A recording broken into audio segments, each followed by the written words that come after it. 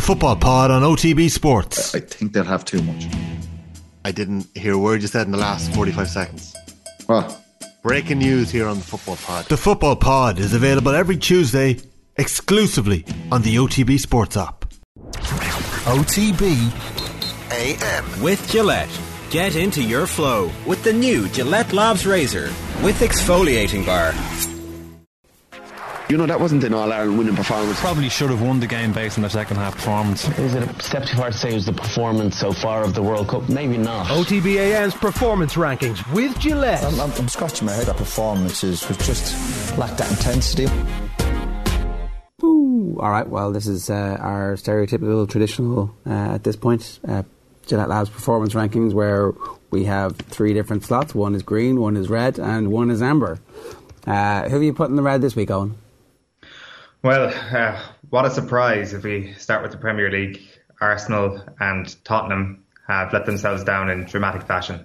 They've taken the ball and they've run with it for a little while, and then they've tripped up and they've fallen flat on their face, and it feels like both of their seasons are in serious jeopardy to varying degrees. I think it's fair to say that Arsenal's season is in more jeopardy than Tottenham's season. Tottenham have been less bad for the last 3 weeks post-international break than Arsenal have been. But Tottenham still got beaten at the weekend. Tottenham got beaten by a good Brighton side, let's not forget. But their defeat has led to questions about every element of their team, not least Harry Kane. Questioned by Gabby Bonlahor, of all people, saying that the way he was playing was as if he was jet-lagged. And you know what? Maybe he was jet-lagged. Maybe he hung around those azaleas a couple of days too long and stayed in Georgia, eating peaches or whatever you do over there, and just was not up for it. Was not up for Brighton and Hove Albion last weekend, and he decided, you know what, we are Tottenham. We are Tottenham. We need to finish the season in underwhelming fashion. Or maybe Matt Doherty's injury is the thing that's blown them off course. Maybe our irony has actually become a self-fulfilling prophecy, and Matt Doherty actually is very, very, very important to how Antonio Conte wants to play, and his absence blew them off course a little bit. Or maybe they're just Tottenham and they will let you down at various points. I should reiterate here that Arsenal have let themselves down in greater fashion than Tottenham have over the last couple of weeks. But the end result here might well be that Manchester United sniff around and end up finishing top four. The team we have absolutely ripped for months and months and months. The punchline of the Premier League this season. The team that consistently get kicked, punched and spat on by everybody because they're so bad, and a team that are broken, and a club that is a walking cracked badge is going to finish fourth because Arsenal are Arsenal and Tottenham are Tottenham. And I don't even know what to say anymore about Arsenal in that duopoly of grimness. But it is very, very, very predictable, even though a lot of us didn't predict it because we got carried away once again because we're sports fans and we are idiots. You make it sound like we've been treating Manchester United the way you guys used to treat each other during PE classes in the SEM, apparently. Wow, that is a tangent. Yeah, the PE class in the SEM, but not me really. I mean, you would have heard that piece between David Clifford and Darragh Moynihan last year, playing indoor soccer in their socks. That is lethal. That is an ice rink. Well, actually, no, we would just go out with our shoes on and kick each other's shins, which I guess is probably worse than playing indoor soccer in your socks. But either way, not for the faint-hearted. School shoes, no runners allowed? Oh, yeah. No, well, like, I mean, it depends what the day was. I don't know why so many people came so ill-prepared for PE, actually, in hindsight. It was a timetable slot every single week, and you could bring a gear bag. I don't know why people... Like, those lads were Kerry minors. I mean, at least I had some excuse by not being very good at football. But those lads should have had gear available. I guess preparing for stuff is uncool when you're, like, 17-year-old. That is actually a very good point. And look at him! He's prepared for this thing, which we have to do every week. What a loser! Life seriously. Yeah, exactly. Wow, I mean, this guy's got actual ambition in life. He packed the school bag this morning. You can't have that. No, you're definitely not allowed that. Sorry, I mean, this is just a way of me segueing into this because I haven't spoken to you since. It did sound like those PE classes were like skin and teeth and hair and everything you just described. Manchester United. Yeah, they were a little bit. There was definitely a few kind of like in-class rivalries that would get exacted on the hardwood that basketball court, which became an inner soccer class. And yeah, it seems that those guys also had it. It seems to have been a constant thing that was passed down from year to year. Of course, some people were smart enough to just avoid it and play left back, and that would have been the smart thing to do. And then other people just ended up having their shins broken. That was you. You were the left back, were you?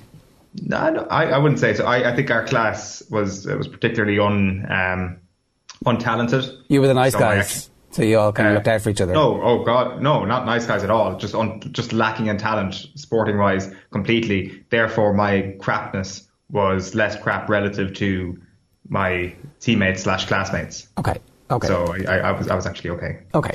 I've been giving you grief for your team of Werner taking. You weren't here to bask in their glory of eventually it coming through. But in fairness to you, for every bad team of Werner take, you've been all over this Arsenal story, like completely reluctant at any point to accept that perhaps they were coming good finally under Mikel Arteta. You were like, no, it's not going to happen. No, stop this. I refuse to be hopeful, even though we've got one of the best collections of young players in world football at the moment. No, what's going to happen here is at some point they will crash, and they have been crashing fast and subsequently slowly ever since. It was like I didn't see any of the game because there were other bigger, more important games. It seemed like you could ignore the slate of kickoffs on Saturday in the Premier League quite happily with all the rest of the sport that was going on in the world, but you couldn't, it turned out, because it was unbelievably, unnecessarily dramatic, particularly on the part of your beloved Arsenal. What the hell's going on? It's amazing. It just goes. It's a fantastic case study of how important depth is, and in a way, like, I don't want to make excuses for it, but you can kind of see why they would have entered this season with a pretty tight squad. They'd missed out on both of the crap European competitions last season, which was party time. Can focus on Premier League only this season, and you don't need to worry about the Conference League. But when you enter into those terms, you kind of got to realise that you're not going to be able to play our squad players. And I guess Arteta allowed the squad to thin out a little bit, didn't make the required signings. But he also should have seen that there was a proper top four battle coming after Christmas. He would have seen that there were games postponed before Christmas. He would have seen that fixtures were going to start piling up to an extent after Christmas. And the thing I would really be unhappy about if I was a hardcore Arsenal fan was the fact that January was a bit of a wasteland transfers wise. That's the moment he should have said, this thing is in grasp. Do what Tottenham did. Tottenham saw that something was possibly up for grabs, or maybe they were just backed into a corner by a new manager who actually had balls to say, listen, we need signings here in this January transfer window, and they went out and they got them. And even after that, Conte was like, this wasn't enough. We didn't spend enough. Our squad possibly isn't even strong enough. Arsenal did nothing in that January transfer window when they should have known. Arteta should have been the guy who knew that if Kieran Tierney gets injured, that guy who plays left back in replacement for him, Tavares, who we got a good look at earlier this season, isn't good enough, because Arteta thinks that a couple of games ago he played Jack at left back. I know Tavares came back in at left back at the weekend and did all right, but he would have looked at the midfield. He would have seen that if Partey and Xhaka go down, or if one of those guys go down, or if one of them lose form, more importantly, potentially, then there's not going to be enough backup. It was as if, you know what, we've got 4 good attackers and we've got 1 good attacker on the bench. That is all that matters when it comes to depth. But actually, there's a hell of a lot more to it when it comes to that. Players come in and out of form. And unfortunately, one of those players who's gone out of form massively was Lacazette as well. And they don't have a number 9. You can't score goals, you're screwed. And they just haven't scored enough goals this season. A quick look at the table will tell you that. 45 goals this season. United have scored 52. Spurs have scored 56. Who's going to finish 4th? Tottenham. Okay.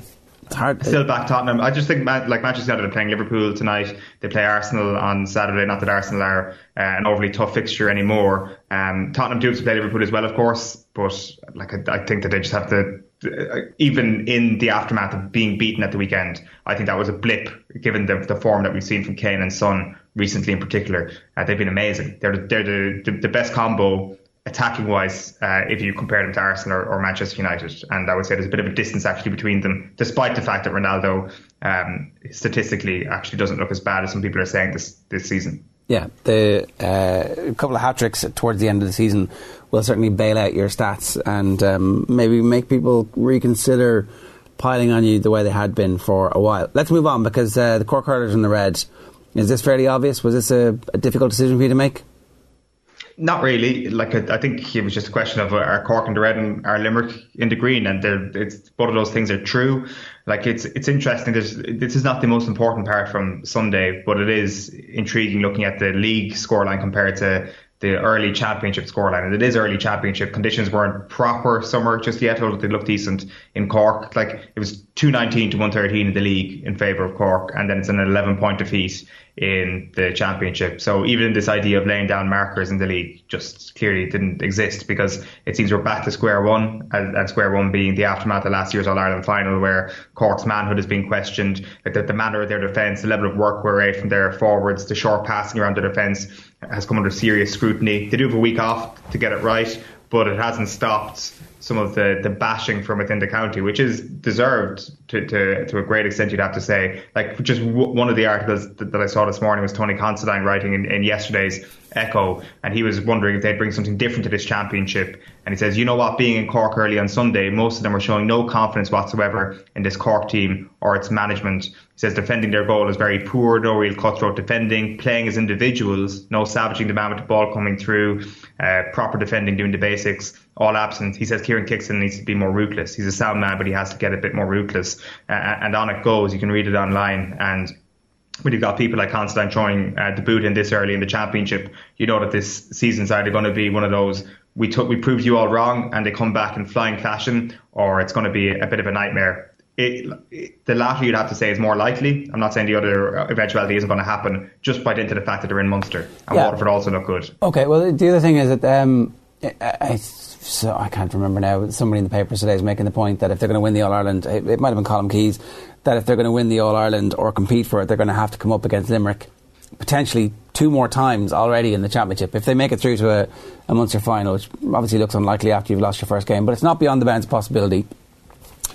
And what are they going to do that's different from what they did in last year's All-Ireland final and what they did at the weekend? It's just very difficult to see anything being recast at this point. We'll get into this a bit more with Will, and we'll talk a bit more about some of your comments coming through.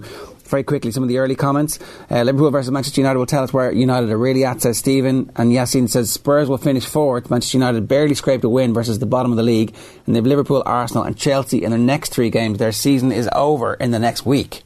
I mean, do Chelsea care as much anymore about those league games? I don't know. They obviously have the potential to finish the season disrupting the quadruple drive from Liverpool's perspective, and I have a feeling that they're probably going to be, maybe they'll be playing for positions and starting positions, and that'll keep motivation high. What about the Haaland news overnight, asks MJ Maloney.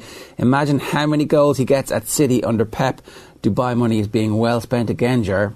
And then it's cry laughing emoji times 2, just in case you didn't get it. So the Mail were the ones who were reporting an exclusive this morning that terms have been agreed between Haaland and Manchester City, and that Manchester City will now trigger the release clause of whatever it is, 67 million, and he's going to be paid $500,000 a week, so it's 26 million basic salary.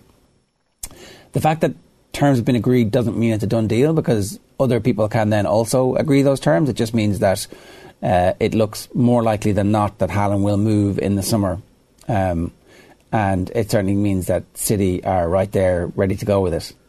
Are they the only team in the world who will match those terms? I don't know. And will this significantly alter things if Haaland joins? Like, how many more goals can the team score than they're scoring at the moment? And also as well, how does it impact how Manchester City actually play? Like, I think maybe back in August, September, the excitement around Haaland would have been a 10 out of 10. Whereas now, not that people wouldn't be excited about Haaland at all. It just, there is that slight caveat about how Manchester United or Manchester City have been playing recently, that it's been effective without having that out and out number 9. If they want to win the Premier League, if they want to win the Champions League, and then all of a sudden they've got an out and out 9 coming into the team, it does impact. It makes things more interesting for them, but I'm not sure it has the massive leap forward potential about it that maybe some might think. Of course, he would be arguably the best player in the team, but I do think that the net gain from having him in there wouldn't be overly substantial. It would just make them stronger favourites for the Premier League next season. Yeah, they'll win every game against mediocre mid-table opposition by an extra half a goal over the course of the season on average. So let's move on. We'll talk about that more with Mark Lawrence in about 10 minutes' time. What is in your amber? Well, Kyrie Irving is in the amber, and to be honest with you, if I had it my way, he would. Well, I actually picked these. He would be in the green. But if we can leave aside, a whole pile of things that he's said, like he's got to be, as a player, just as a player, one of the most watchable entities in world sport, especially when it gets to playoff time. The NBA playoffs started last week. Playoff Kyrie, for example, gave us moments like the 2016 comeback for Cavs against Golden State, and of course LeBron gets the headlines around that for the block laid on in that Game 7. But it's about that deep three-pointer from Kyrie Irving in that game, that clutch three-pointer, and he's done that so many times in his career. That made that series so magical, that Game 7 so magical. So if you're looking for an NBA bandwagon to hop on, this series between the Boston Celtics and the Brooklyn Nets is the one to hop on. It has been absolutely electric so far. Game 1 was on Sunday night, and it felt like Game 7 of an Eastern Finals. Remember, this is just round 1. The crowd in Boston Garden was absolutely raucous. Like, most of their beer-filled rage was targeted at one person, and that was Irving, because he left Boston in pretty acrimonious circumstances in 2019. And I'm not sure if you've been to Boston Garden before, Ger, but it's, even if it's somebody who's really, really nice, they get absolutely destroyed if they're their best player or their most recognisable player. Like, I was there in 2018 when Giannis and Milwaukee were there, and Giannis is one of the most likeable world superstars, and he got absolutely destroyed by the Boston crowd. They just hate anybody that is good, that is against their team in that venue. Like, there's a bit of a grim element to that as well. Like Irving had mentioned in the past, that there's a subtle racism that exists for players in Boston. Obviously, anything that you watch on the Lakers, Celtic stuff from the past would definitely touch on that theme. Baseball players have mentioned that they feel that exists at Fenway as well.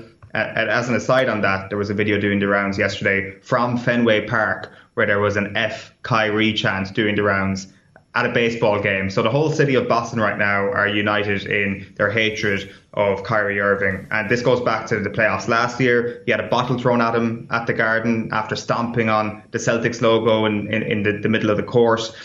Brooklyn ended up winning that series 4-1 last year. There was a bit of a gulf between them. But this season, things are different. The seeds are exactly flipped. It's 2 versus 7, but Boston are the 2 seed this year, and they managed to get the win in Game 1 with a buzzer beater from Jason Tatum.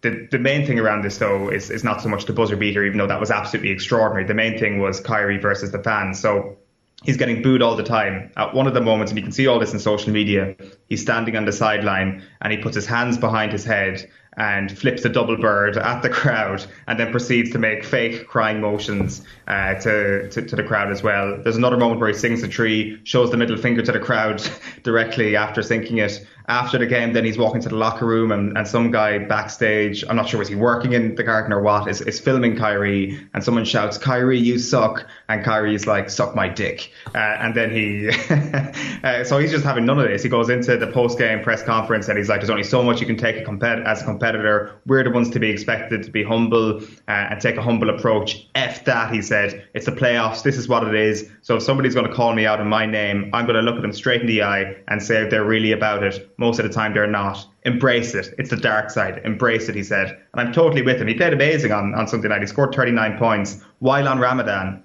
Like, the game tipped off at 3 o'clock Eastern time on Sunday. So he's been brilliant while on Ramadan, by the way. That's one of the weird Kyrie Irving statistics. But he was a little bit statuesque as Tatum burst past him to make that layup. And it was a layup at the buzzer to win the night for Boston in Game 1. This is going to be an unbelievable series. Everyone, just watch this. Game 2 is on Wednesday night, obviously in Boston as well. And this is just such a great beef. Is this they're all best of 7 now? Did they fix that, or is it still best of 5 for the early part? Yeah, all best of 7 from round 1 these days, which isn't necessarily a good thing, but it's a great one for this series. Okay, what's in green?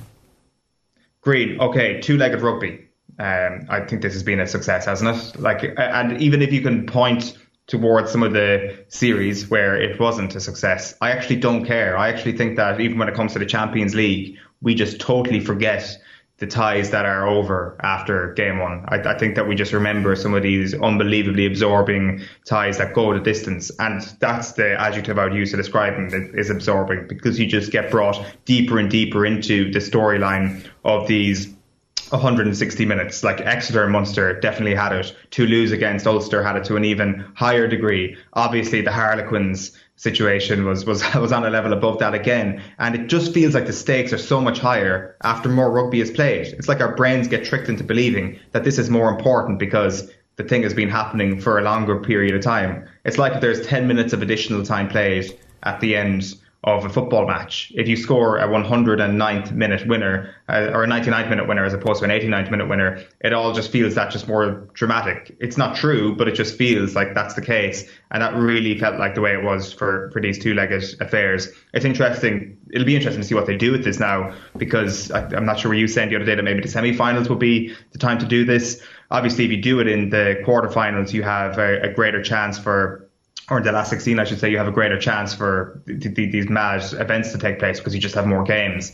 And maybe keeping this the way it is next season will be the way to go, because I did not see this thing working out at all before it happened. Yeah, I think it was to do with the fact that the competition was so horribly shortened, and it's a bit of a mishmash at the moment, post-COVID, exactly how the tournament is going to work. And then the tournament, I think, will expand again when some of the South African teams come into it. So it's up for grabs as a tournament. And certainly at some point, I think as a final, it would be a good idea to have home and away in a final. That might be a great thing to do. I know that they might want to make a big deal about having a host city and turning it into a carnival of European rugby. But actually, if you have the opportunity to have two amazing games with the best two teams in Europe at the end of the season, like, who doesn't want that? As you say, the tension ratchets up significantly as the games go on. So my favourite part of the whole weekend, and I couldn't see the tweet that Stephen Jones had sent up because he's blocked me a couple of years ago, but one of the Montpellier backroom team quote tweeting Stephen Jones saying, I guess we were actually pretty interested in winning this game. Jones had been trolling him, complaining about how Montpellier were throwing their hat at it by putting out their second team, which turned out was good enough to beat Harlequins over two legs. Yeah. What did Jones block you for? Oh, I can't remember. Actually, disagreeing with him, I think, or maybe laughing at some of the nonsense that he came out with. That's a disgrace if you disagreed with somebody, though. You deserve to be blocked for that. Might have been something I'd said about the Welsh team. Who knows? Yeah. What else is in green?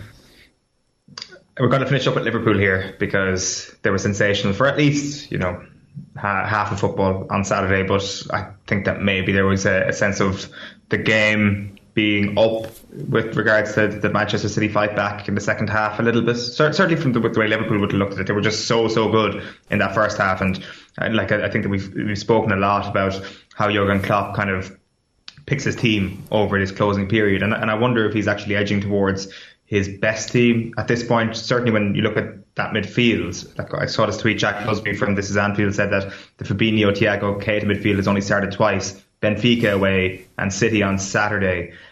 Two devastating performances and two not chaotic performances, but it definitely feels that there is an element of that about that midfield, that it's attack, and certainly when they're on the ball, they can do some brilliant stuff. Obviously, Fabinho holds the fort outstandingly well, but you still love him. You still love to watch him when he's on the ball as well. And Thiago and Keita, obviously, when they're on the ball, just absolutely exceptional. And I wonder, is that how he's going to go over the next little while? You'd love to see that midfield, for example, start against Manchester United tonight and see what would happen, because they put up a 5-0 already this season. You've got to be thinking to themselves, how do we make this 6-7? Yeah, okay, we're going to talk about this with Mark Lawrence in just a moment, so I don't want to get too much into it, but do you think the quadruple is realistic? Yes, absolutely. They're in a final and they're in a semi-final and they're a point behind the league leaders. So I don't think it's going to happen, but it absolutely is realistic. And I don't think it's going to happen because I think Liverpool's running is harder than Manchester City's, and I think Manchester City will win the rest of their games. Yeah. So I think Manchester City will win the Premier League. I do think Liverpool will beat Chelsea in the FA Cup final, and I think Liverpool will certainly be in the Champions League final. And Liverpool versus Manchester City, who are you picking in that after Saturday's evidence? And I do think Saturday does move the needle in this a little bit. I don't think it does. I think Liverpool beat them. I don't think it, no. You're not because they've got the best goalkeeper in the world on the bench. He's not going to be on the bench for the Champions League final, and it has an impact. It's literally the difference. Ederson is a huge part. There's no we saw exactly the difference. Is Ederson good enough to calmly get the ball away as it trickles over the line? His replacement not good enough to do that, and bundled into the net. And you're like, well, that's what you get. That's what you get for being the Billy Big Bollocks. Well, and hopefully, I mean, I wonder, is that the door ajar for them to recall their goalkeeper from loan and Gavin Bazunu all of a sudden is playing FA Cup next season? Yeah, I think I'd still prefer him one season in the Championship, playing week in, week out, to get to the point where he's just as good as Edison. Because that is an outcome that is on the table for us at the moment. It is 7:59 this morning. A reminder, OTBAM brought to you live each morning by Gillette Labs for an effortless finish to your day. Every week we're giving away a Gillette Labs shaving kit to be with a chance of winning. Let us know who you think should make the performance rankings. The best place to enter is the Off The Ball Instagram page. The comments box is on our story. You can give us red, you can give us amber, you can give us green, whatever you want. And we'll read out the rest of your entries across the rest of the show today, and we'll be in touch with the winner after the show this morning. But that is this week's Gillette Labs Performance Rankings. OTBAM's Performance Rankings with Gillette. OTB AM. With Gillette. Get into your flow with the new Gillette Labs Razor with exfoliating bar.